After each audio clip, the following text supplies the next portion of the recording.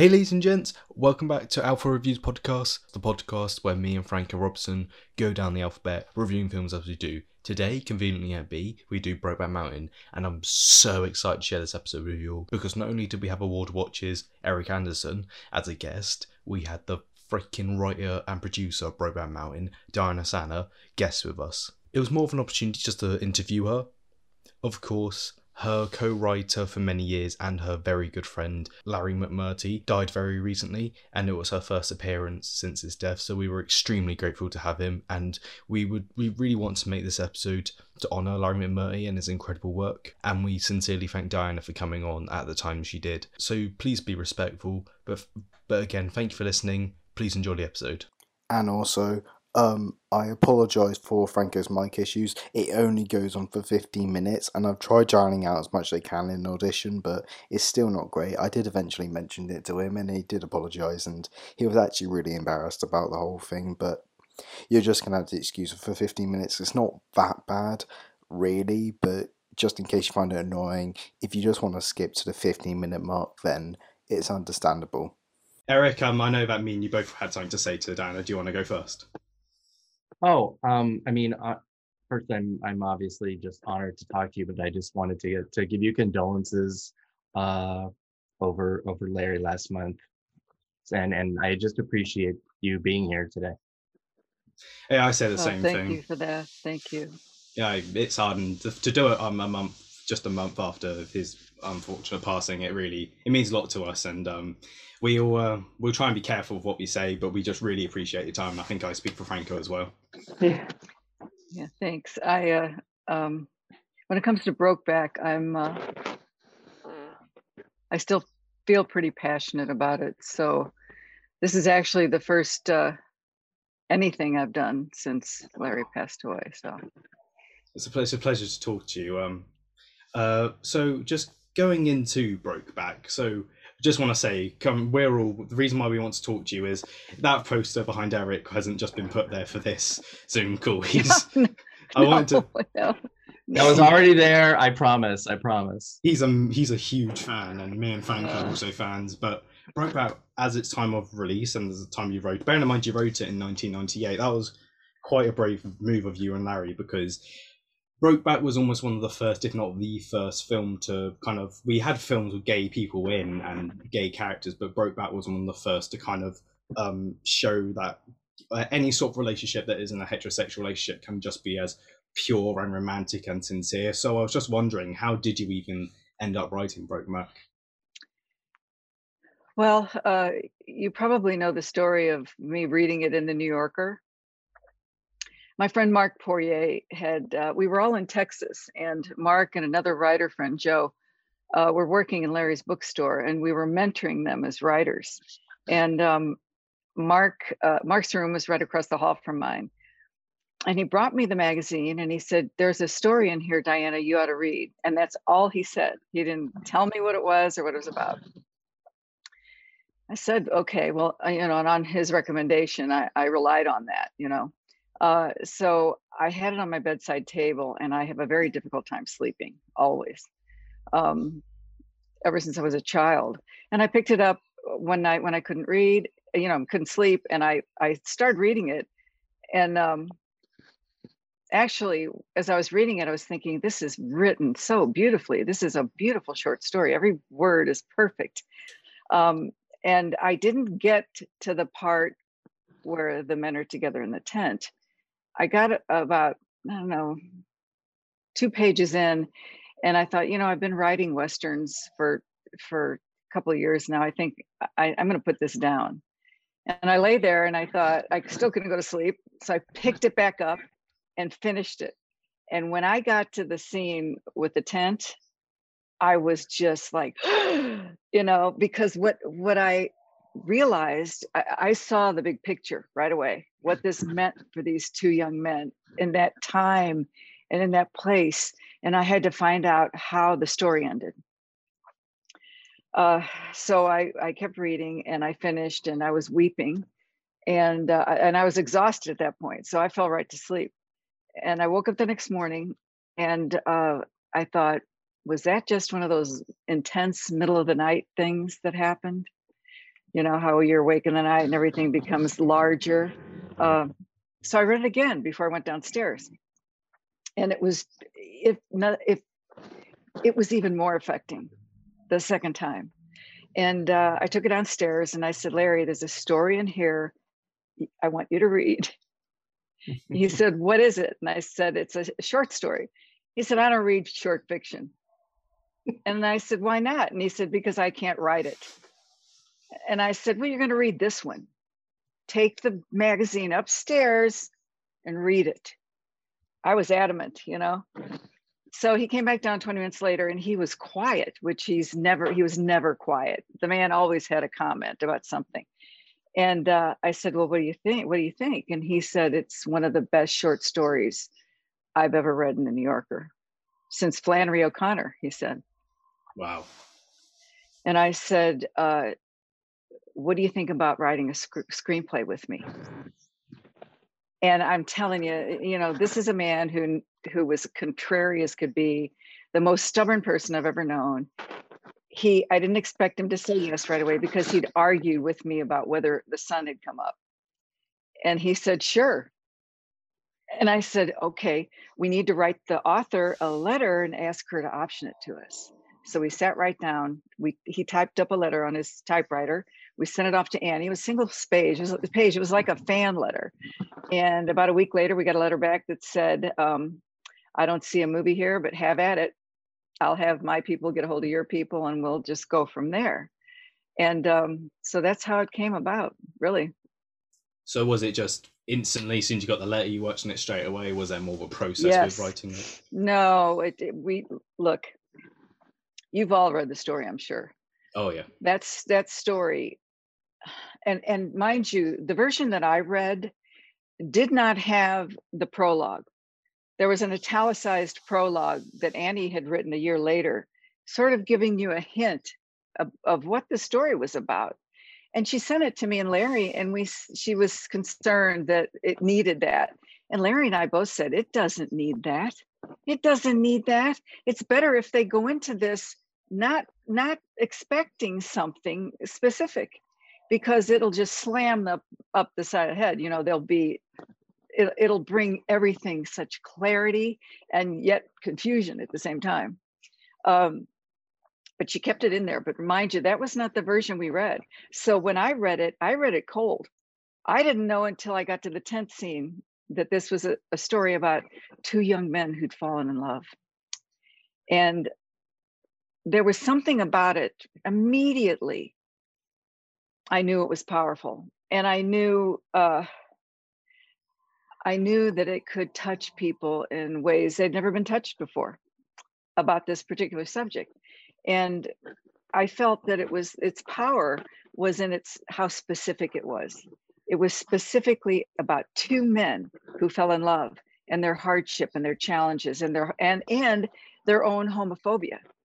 I just felt because of that, it was very powerful. And it was like the skeleton of this screenplay was right there.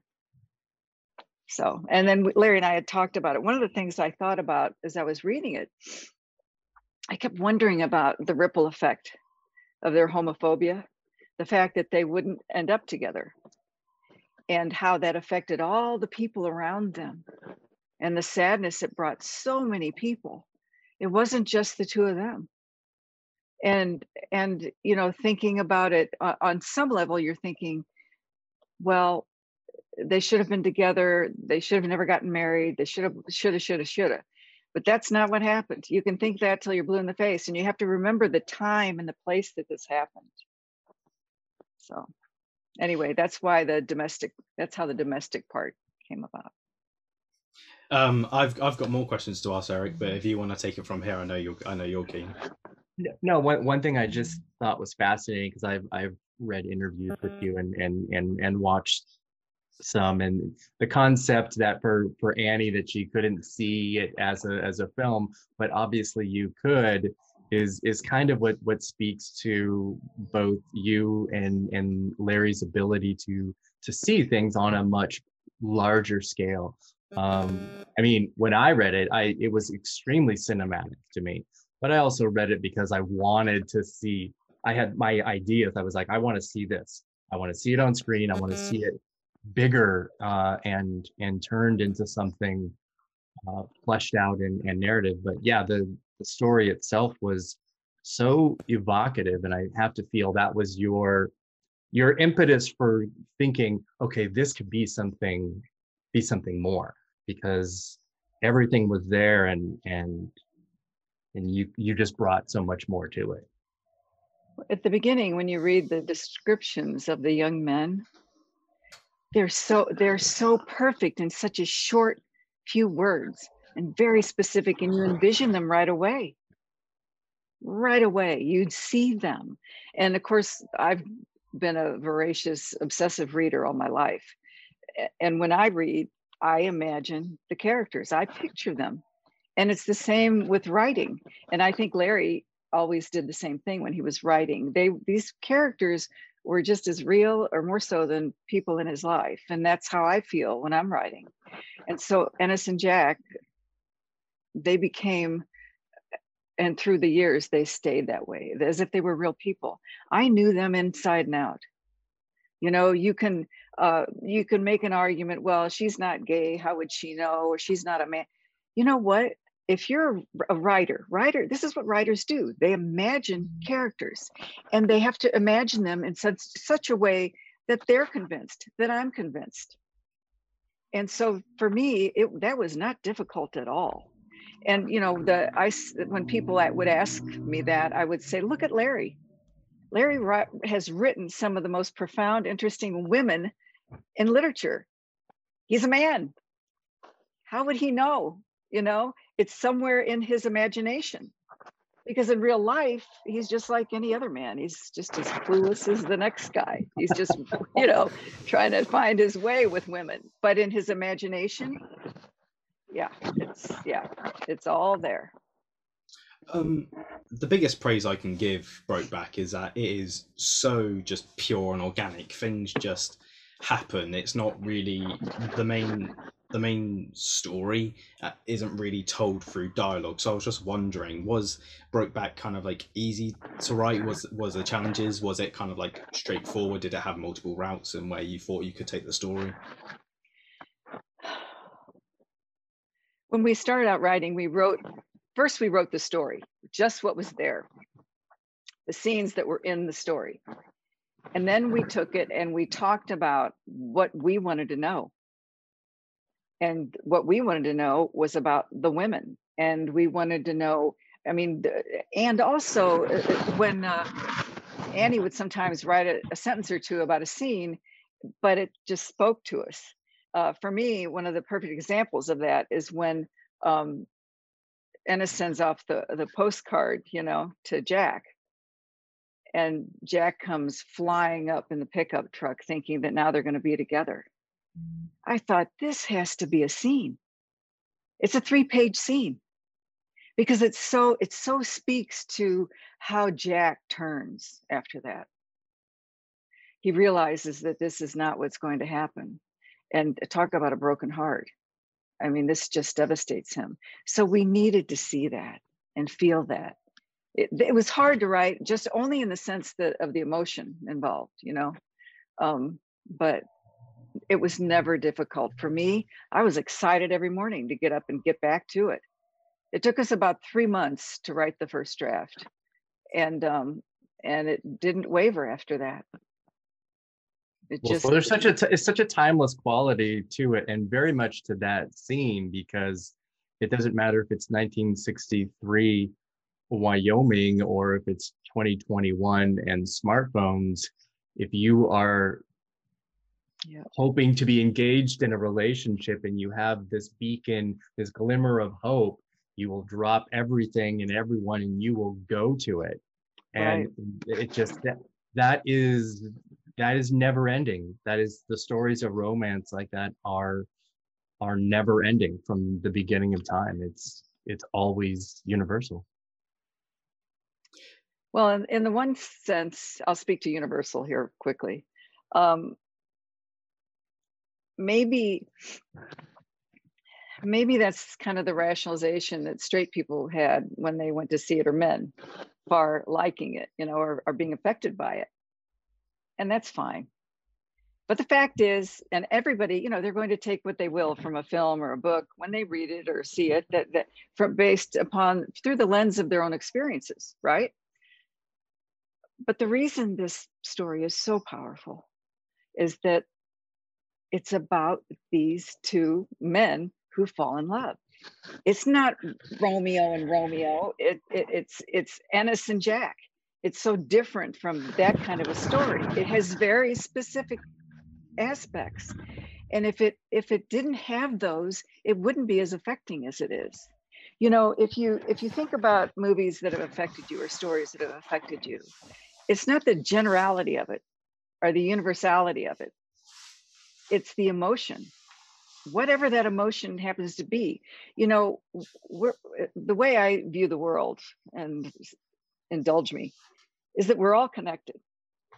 We are all, whether we like it or not, for good or for bad, as human beings, we are all connected. And these are the kind of stories and the effect that it had on people, men and women, everyone, straight, gay, whatever, speaks to that. So, Franco, would you like a moment just to make yourself comfortable? It's painful watching you wriggle about there, mate. Nice one. I had to hold in, because you look like you're falling off your chair, and I was like, "Oh no, this is not going well." Oh, sorry. It's okay, mate. Are you whereabouts is your mic? I think it's rubbing against your shirt, mate. I'll leave it. Okay, mate. There we go. Sorry. There we go. So in terms of Brokeback, it has really found its audience, and the people who love it really sing its praise. But something that's always, since I watched Brokeback and I became such a fan of it and I did my research, something that's always really bothered and upset me is that, not only did it lose Best Picture at the Oscars, it's also kind of grown this reputation as the gay cowboy movie. It's become a phrase to say, "Oh, don't go all Brokeback on me," and Family Guy parodied it briefly in one of their episodes. And I'm just wondering, does it kind of bother you that some people are just so narrow-minded that they can't see Brokeback for what it is? No. I mean, remember when all the jokes started before any of the award shows or whatever, and when all the word of mouth was going about? Yes. Larry and I laughed because, first of all, they're not cowboys. They're wannabe cowboys. They're ranch hands. They're sheep herders, but the point is that they're rural. They're from the country. They're not your typical television film presented gay men. They're not. They, you wouldn't be able to look at them and know they're gay. It's not. It wasn't. They weren't stereotypes. Let me put it like that. And the joking, it really bothered Heath for some reason. He had taken it so seriously, his role and his acting. It really bothered him. And I told him, honey, I said, don't let it bother you. Just be happy that there's a conversation about it. People that go see it will understand it's not the gay cowboy movie. It is what it is. It's powerful and affecting and important. And you're a part of that, No, it never bothered me. In fact, I found some of it funny, but that's just because I knew what it was. I knew what I'd written. I knew what was on the screen, and it would, no matter what, it would always be there. The story would always be there, certainly, that Annie wrote.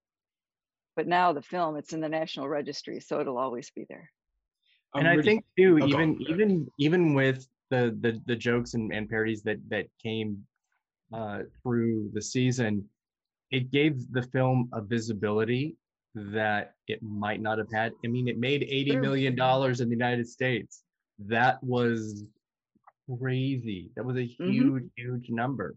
And it got there by interest and by word of mouth and by actually overcoming all of that instead of succumbing to it. So it was sort of like a even bad news is good news kind of thing. It was all everybody talked about that entire time of the year. Every time the award season comes back, every time, this year too, there are articles and stories and people talking about how it didn't win Best Picture. It's the worst Best Picture winner in the history of the Oscars. It comes back every single year. And what's interesting, it actually has become more famous because it didn't win Best Picture. That happens a lot. Yeah, and it was disappointing, of course. For me, it was more disappointing for all the people that worked on it. Because the crew, they were so committed, and the actors, they worked so hard, and they were so determined to do the best job they could do, all of them. And for me, that was the loss. Yeah. Am I correct in saying when it lost Best Picture, you weren't as surprised as maybe you were meant to be? No, I wasn't as surprised. And I can give you an example why. About 2 weeks before the Oscars, Paul Haggis had an Oscar nominee party at his home, and all the nominees go, and and then other people show up at the party, and Clint Eastwood was there, and Steven Spielberg. I'm a huge fan of Clint Eastwood's films, and Unforgiven is one of my favorite films. That's one I use when I teach screenwriting. I use it as an example. I use the transition and the anti-hero aspects of it. Anyway, I said to Paul, I'd really like to meet him. He said, okay. So he started walking me over, and he looked at me and he said, Diana, I have to tell you, he hasn't seen the movie. Oh no. At that point, all the votes had been in. It was, that was it. All the voting was over. And it felt like somebody punched me in the stomach. I knew then it wouldn't win Best Picture. Really? And I felt, and later I was irate because I thought, surely he voted. How could he vote when he didn't see all the movies? That's just, because I'm fiendish. Larry always called me a completist. He said, when you're given a task, Diana, you do it all, and then some. And if I'm given I watch all the movies. And, I was a judge for Film Independent a couple of years, and I have to watch. I mean, I'm up at 3 a.m. trying to get all these films watched, 170 movies. But I was angry. I was annoyed. Not so much because I knew it was because he didn't want to see the archetype that he had of a masculine male in that position, right? I just thought this is silly and immature. So at that point, I pretty much knew. I know. I think some people who are maybe a fan of Crash, and this isn't a podcast to talk down on Crash. It's some people like it, some people respect it, and I know you're friends with Paul Haggis, aren't you? Not really. Paul's had some real issues in the last 10 years or so, right, Erik? Yeah. Some real issues. For sure. And I was friendly with Paul all through the awards season, because we were all clumped together and at the same, events and everything. And I was always very direct with Paul. But no, we weren't particularly friends. No. Oh, fair enough. Okay. Well, it's just with the Crash is just so the opposite approach of Brokeback Mountain, and Brokeback Mountain won everywhere, and then to win at the Oscars to a film like Crash, it's hard to not say it wasn't down to homophobia in the voting. Well, of course it was. And so, and anybody that says any different is in denial. I mean, it's so obvious. Ernest Borgnine said, who was a fine actor, by the way. He said, if John Wayne would, if he were alive today, he'd be rolling over in his grave. Well, I thought if he was alive today, he wouldn't be in his grave, but he was trying to say, you know what I mean? It was just like, what? No, there are, I know there are people today that have not seen it because it's about two men who fall in love. But that, to me, I don't care. It's their loss. It's a profound, affecting film, and it affects people who are outrageously heterosexual. Raging heterosexuals. It affects them in spite of themselves, because it's the power of that story. That story has immense power. I think some people, like you refer to as raging homosexuals, I think whenever they hear Raging that, heterosexuals. I'm so sorry, raging That's okay. heterosexuals, they kind of almost, as soon as they hear about a film being about two gay lovers, I think they almost instantly think that it's going to be a film that tries to like preach to them about like why you should be gay, because they have this like very fixed mindset that it can only be one thing. And I think, and especially in Brokeback's case, if it's so sad, because Brokeback's so much more than that, and it's got so much more to say, and it's just, yeah. Well, that was part of the beauty of it. It wasn't a story trying to convince you one way or the other of anything. It was just to tell the most compelling, convincing story with convincing characters that it could tell. That was it. And you're going to go to it and come away with it what you will. We weren't trying to make a statement or anything. We just wanted to tell a great story, a really fine story that would move people. So, I mean, I guess there's two best pictures. There's the Oscars best picture, and then there's the best picture. And in terms of the film that's had the best legacy, that people look up to the most and is inspired by the most, I think Brokeback Mountain wins by miles in that category. I have some great stories about people that didn't know what it was going to be about, or had heard it was the gay cowboy movie and then went to see it, and they're devastated, It's just, but I have great stories like that. Our publicist, for example, we were in Toronto, and she said, I have to see your film before I'll agree to represent you, represent the film. I said, fine. So we went to the theater and we saw the film. And on the way, we ran into Jake, who's walking down the street, and Amanda goes, Jake, I can't wait to see you making out with Heath Ledger. And of course, Jake got beet red. And, how do you respond to that? So we went to the film and we're sitting there. And I remember about a third of the way into the movie, I feel her. She's already starting to cry. And of course, by the time the movie was over, she was like a puddle. I had to sort of carry her out into the lobby. And she was like talking to herself. Oh my God, what am I going to do? What am I going to do? This is the best picture. This is the best picture. Oh my God, Diana, like that. And then she said, my brother's gay. And, this is so many people. My son is gay. I'm gay, and I only came out after I saw the film. A whole group of wonderful fans came to Arizona to see me and Larry when we were here one weekend. And they wanted to visit with us and talk to us about the movie. The most surprising thing that they told us was how it had spurred them to have lives. One young man had been living in his basement for 36 years, his mother's basement. He said, I'm in a relationship now. We have an apartment. We're thrillingly happy. How it made them feel like, I can't waste any more time. I have to live my life, whatever that means. And for us, that was so fulfilling. It made me feel so wonderful. Like it had really meant something, the film had really affected people in a good way. It has a legacy that is still active today. And I'm glad about that.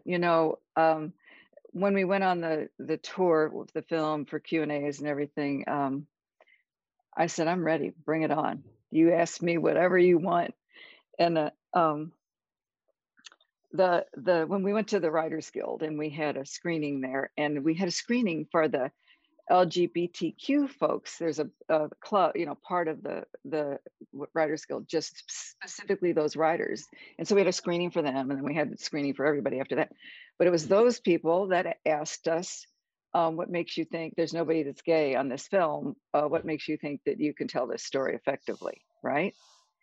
And I said, well, as a matter of fact, we had gay rodeo cowboys. They were wranglers. They were gay. And two people on the film came out to me while it was being shot. And that's when I said, and by the way, and then I pointed at Larry and I said, here's the man who's written all these women characters. I said, he knows them in and out in his imagination, but he's just as clueless as the next guy. And of course, that broke the ice, and that ended that. right?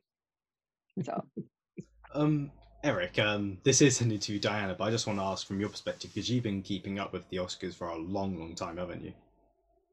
Yeah, I mean, I'm much older than you, Benji, if that's what you're trying to say. No, yes, absolutely. This since I was like 5 years old, and watching with my mom, and I've told this story many times that, getting to the point of a gay film maybe winning Best Picture, that was like, here is the convergence of everything like in my life all at the same time happening. mm-hmm. So, and I had given so much emotional investment into that, not only just because I love the film, but because I just wanted this history moment. I wanted this moment, and it didn't happen. And it was just like this kind of thing that it really broke me. It broke my connection with the Oscars for quite a long time. And I took the facade off of what I thought that they were versus what it really was. But ultimately, that kind of just fell by the wayside because, like I said, this is a story that has a legacy that few films get to have. Its impact is still there.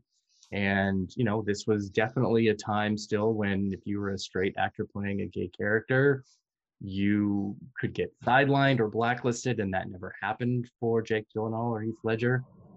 It was actually great for both of their careers. Mm-hmm. And everything since then, I mean, I really look at things as like pre-Brokeback and post-Brokeback when it comes to films and characters and subjects. And it'll never not be a watershed moment. And yes, every year, every Oscars, it will inevitably come into play in the conversation. And again, that's just because its impact is so lasting. But yeah, I mean, I was never, closeted or anything, so it was not like I needed something to help me. But like Diana said, I saw so many people that felt seen, and it allowed them to be more open. This It was was coming liberating. absolutely. Liberating. This And was it still is. It still is. It's still exactly that. It isn't like homophobia is gone and cured and not a thing anymore. So we still need stories like this. Well, and I mean, look, the fact that this is about rural homophobia, and Ennis is so consumed with his homophobia, it just practically destroyed him. Yeah. What a tragedy. I've had young people say things to me like, why do the gay people always have to die in the film? And I said, they don't always have to die. And that's not the point of this movie. And I said, it's important for young people today, gay people, straight, to see this because it speaks to the history, the road that the gay movement has taken. What a struggle it was. And a lot of that struggle was internal. People not admitting to themselves that this was their sexual orientation. They were born this way.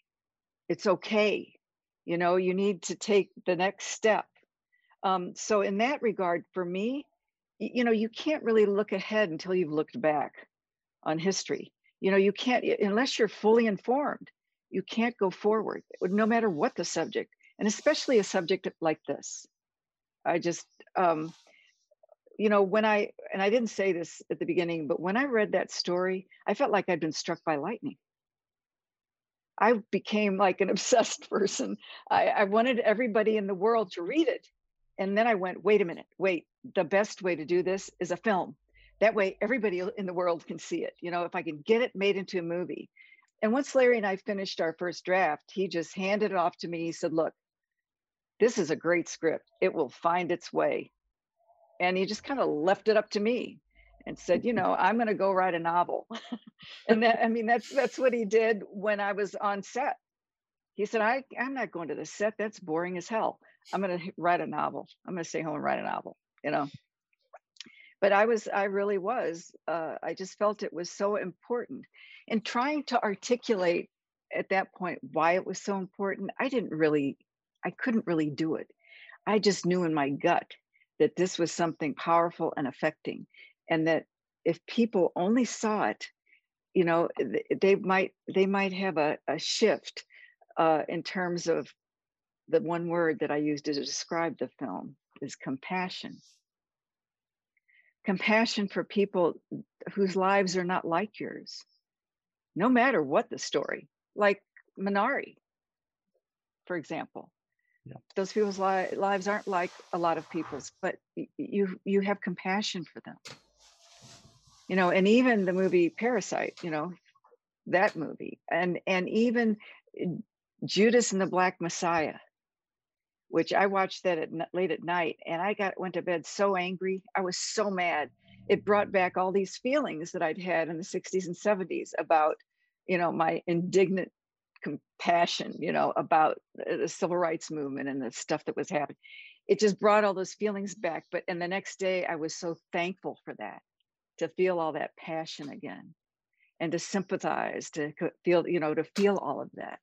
So, you know, if a film moves you, a book moves you, I feel like it's done its job, whatever direction that is.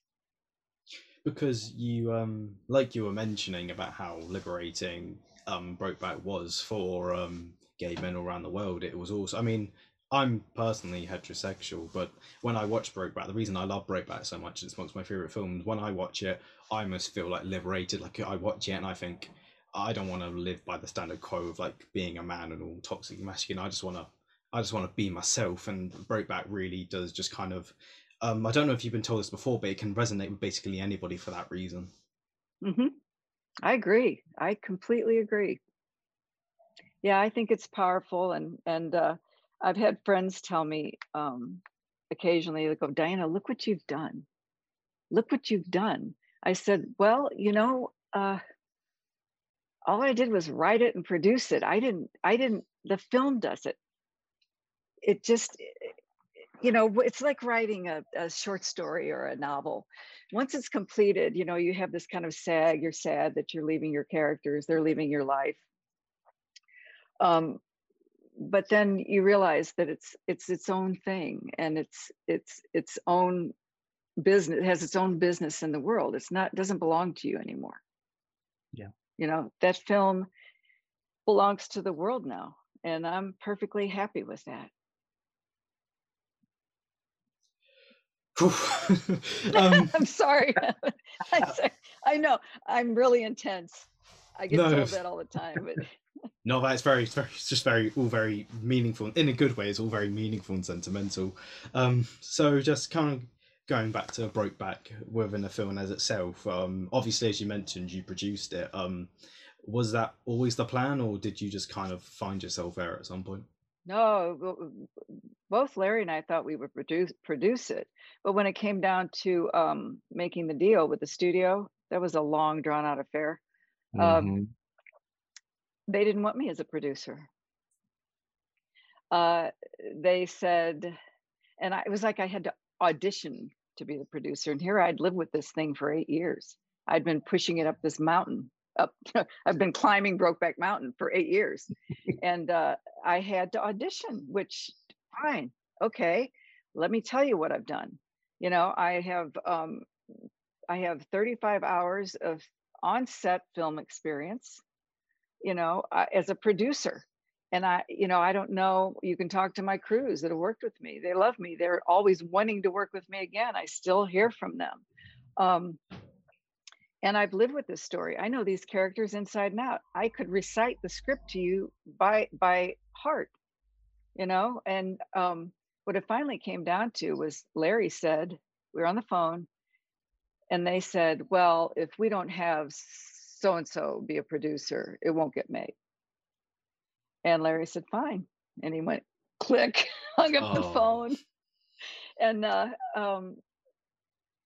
3 days later, they were calling our attorneys trying to make the deal again. And it was, you know, one of our lawyers that, demanded that I be a producer, and not just a producer, but the first position producer. So I have my lawyer to thank for that. But it was the filming was a real exercise in I guess misogyny, really. I was the I was the only, other than the production designer, I was the only above the line woman, and I got ignored mostly, and just kind of like this, except for the actors. The actors came to me all the time. I didn't go to them. Aang's notorious for not talking to the actors once he starts filming. And so, they didn't know if they were doing a good job, a bad job, an indifferent job. And Heath especially needed a lot of reassurance. And so he would talk to me about, his scenes and the character. And Jake would do the same thing. Jake, they were very different as actors. Jake will make it different every time. Every take, he'll try it a little different. He might switch up the dialogue, which aggravated Heath to no end. He stuck clearly to the script, and he wanted it to stay that way. But Heath never wavered. Once that camera, the first time it rolled, he became Ennis. And every time action, he became Ennis. He was always Ennis. He was always the same. He didn't falter. He didn't waver. But when Aang yelled cut, he became his cheerful, joyful, childlike person again, except once. And that was the shirt scene, when he finds the shirts in the closet. We shot day for night there. I mean, it was night for day. We shot at nighttime. It was supposed to be daytime. A lot of lights everywhere. And he was upstairs and I was downstairs with the monitor. And he did the first take. And of course, it just, ripped him up. And he came downstairs and he said, how did I do? How did I do? And one of the other, the exec producers was there, Michael Costa. He was telling me something. And somehow he construed this, that maybe he wasn't doing it the best he could do or something. He went running out of the house into the dark. And I was like, oh my God. And you could tell he was just overwhelmed. And I ran after him and I said, are you okay, Heath? He said, I just need to be alone. I just need to be alone. So he was gone for 30 minutes. It was pitch black. It's like midnight, and we're all wondering if he's going to be okay. And he came back and he did another couple of takes and got through it. But it was like he had to get a grip on himself. He was so overwhelmed emotionally by that scene, because that scene, it's like the anticlimax. It's the scene where the character realizes what he's lost. It's when Ennis knows that, he knows that he loved Jack. He knew that. That was clear to him. But when he finds those shirts and his shirt is inside Jack's, he realizes how much he was loved. I'm gonna cry. Yeah. And what he'd lost. And that overwhelmed him as the amazing young man that he was. But he came back and pulled himself together and did a couple of takes. And he did, if you look at that scene, it just rips your heart out. It's an incredibly sentimental scene. Oh, the thing is, Ben, it's not sentimental. It's hard and it's unsentimental and it's realistic and it's pain. It's full of sentiment, but it's not sentimental. Okay, Yeah. I understand that. So it's obvious to me by you talking about Heath and Jake that they were both incredibly passionate about Brokeback, but am I correct in saying it was a real pain to get? I believe what Heath Ledger, wasn't it, in particular, was really hard to get hold of for the film? Well, we suggested Heath early on and they thought he wasn't macho enough. What is that? Where did that come from? I think it was just some excuse to not use him. And when it came down to it, the other actor who'd committed, that was in August, I think, before we start shooting the next spring. You know, I had a gut feeling that he was going to back out. I just felt it, and I thought, because a lot of actors had committed and backed out of that particular role, the Ennis role. It was easy to get Jack. I wasn't sure what the problem was. Larry said he thinks a lot of the actors, representatives, were dissuading them because they felt it would mark them, you know, for life. And I just kept saying, a smart actor is going to come along. A smart actor, he's going to see the value in this role, and he will jump right on board. Well, in December, I got a call from the studio head who said the other actor had backed out, but don't tell anybody, because I don't want people to think, you know, he refused Aang, or he rejected Aang. And I was like, what? That doesn't even make sense. So as soon as that happened, I got on the phone with Keith's agent. I called him, I hung up, and I went, oh. And I said, can you get the script to him? And he said, yes, because he'd read it. And so he got him the script, and he and Naomi Watts read it on the airplane on the way home to Australia. She read it first. And he told me when on set, he said, you know, after Naomi read it, she was jumping up and down on the bed, telling me all the reasons I had to do this movie.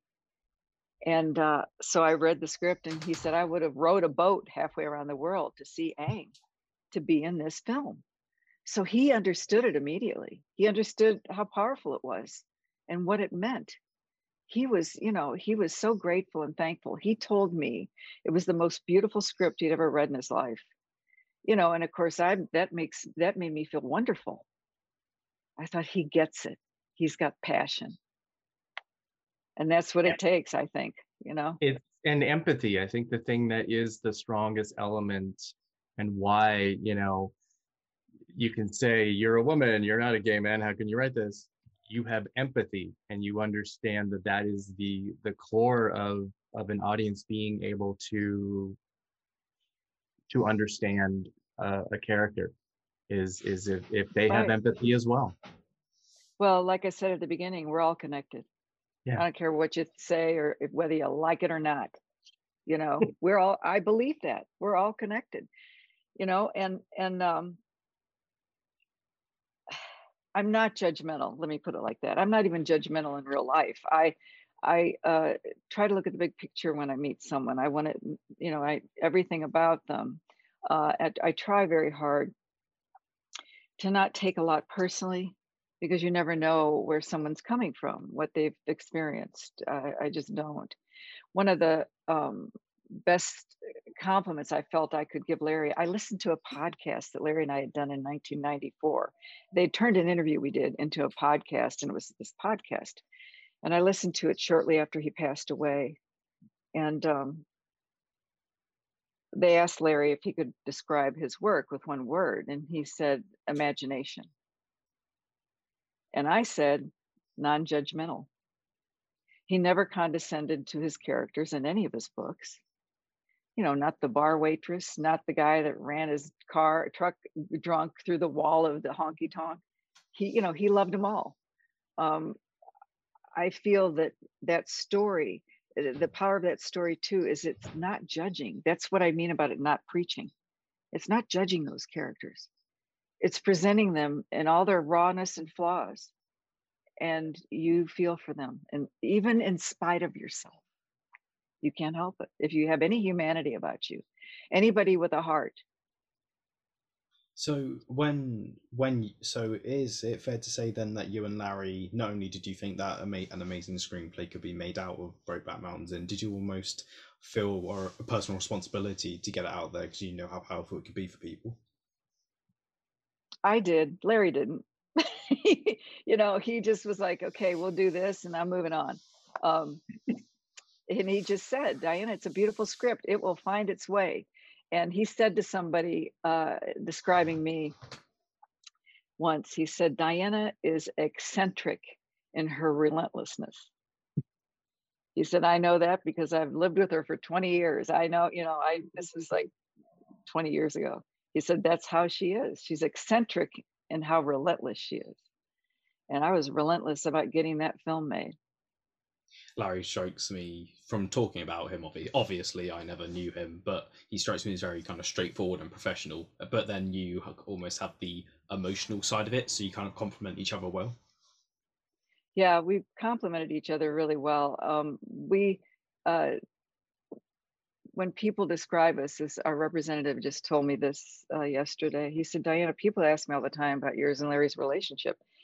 He said, it's hard to explain. They're best friends, but they're like siblings. They love each other so deeply, and they're so loyal to one another and committed to one another in every way. We would, when we were, especially when we did book tours, we would finish each other's sentences, even in meetings, professional meetings. And so, it was clear we were sort of on the same page about most everything. Although when we disagreed passionately, and we didn't make any bones about it. We do it in front of people or whatever, but we would always come around. There was never any animus or bad feelings between us about anything, and I'm not sure how or why that happened, but I feel very fortunate to have had him in my life. And he said the same thing to me just, before he became ill. Oh, bless him.